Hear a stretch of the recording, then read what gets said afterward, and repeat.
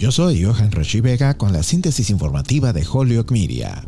Pfizer solicitó el martes a Estados Unidos que autorice dosis extra bajas de su vacuna COVID-19 para niños menores de 5 años, lo que podría abrir el camino para que los estadounidenses más jóvenes comiencen a recibir inyecciones a partir de marzo. En un movimiento extraordinario, la Administración de Drogas y Alimentos instó a Pfizer y su socio BioNTech a presentar su solicitud antes de lo que habían planeado las empresas y antes de que se decida si los jóvenes necesitarán 2 o 3 inyecciones. Los 19 millones de niños menores de 5 años de la nación son el único grupo que aún no es elegible para la vacunación contra el coronavirus hasta este momento. Muchos padres han estado presionando para que se extiendan las vacunas a los niños pequeños y en edad preescolar, especialmente porque la variante Omicron envió un número récord de niños pequeños al hospital. Pfizer tiene como objetivo dar a los niños a partir de los 6 meses inyecciones que contienen 1/10 parte de la dosis que se administra a los adultos. La compañía dijo que había comenzado a enviar sus datos a la FDA y espera completar el proceso en unos días.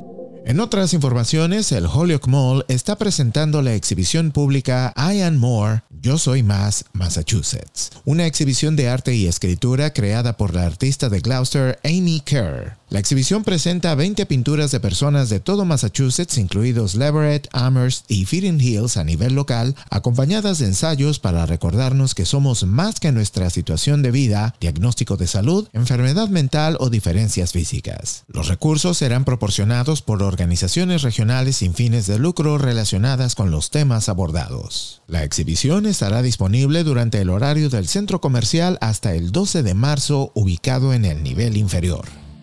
Yo soy Johan Rashi Vega y esta fue la síntesis informativa de Holyoke Media a través de WHMP.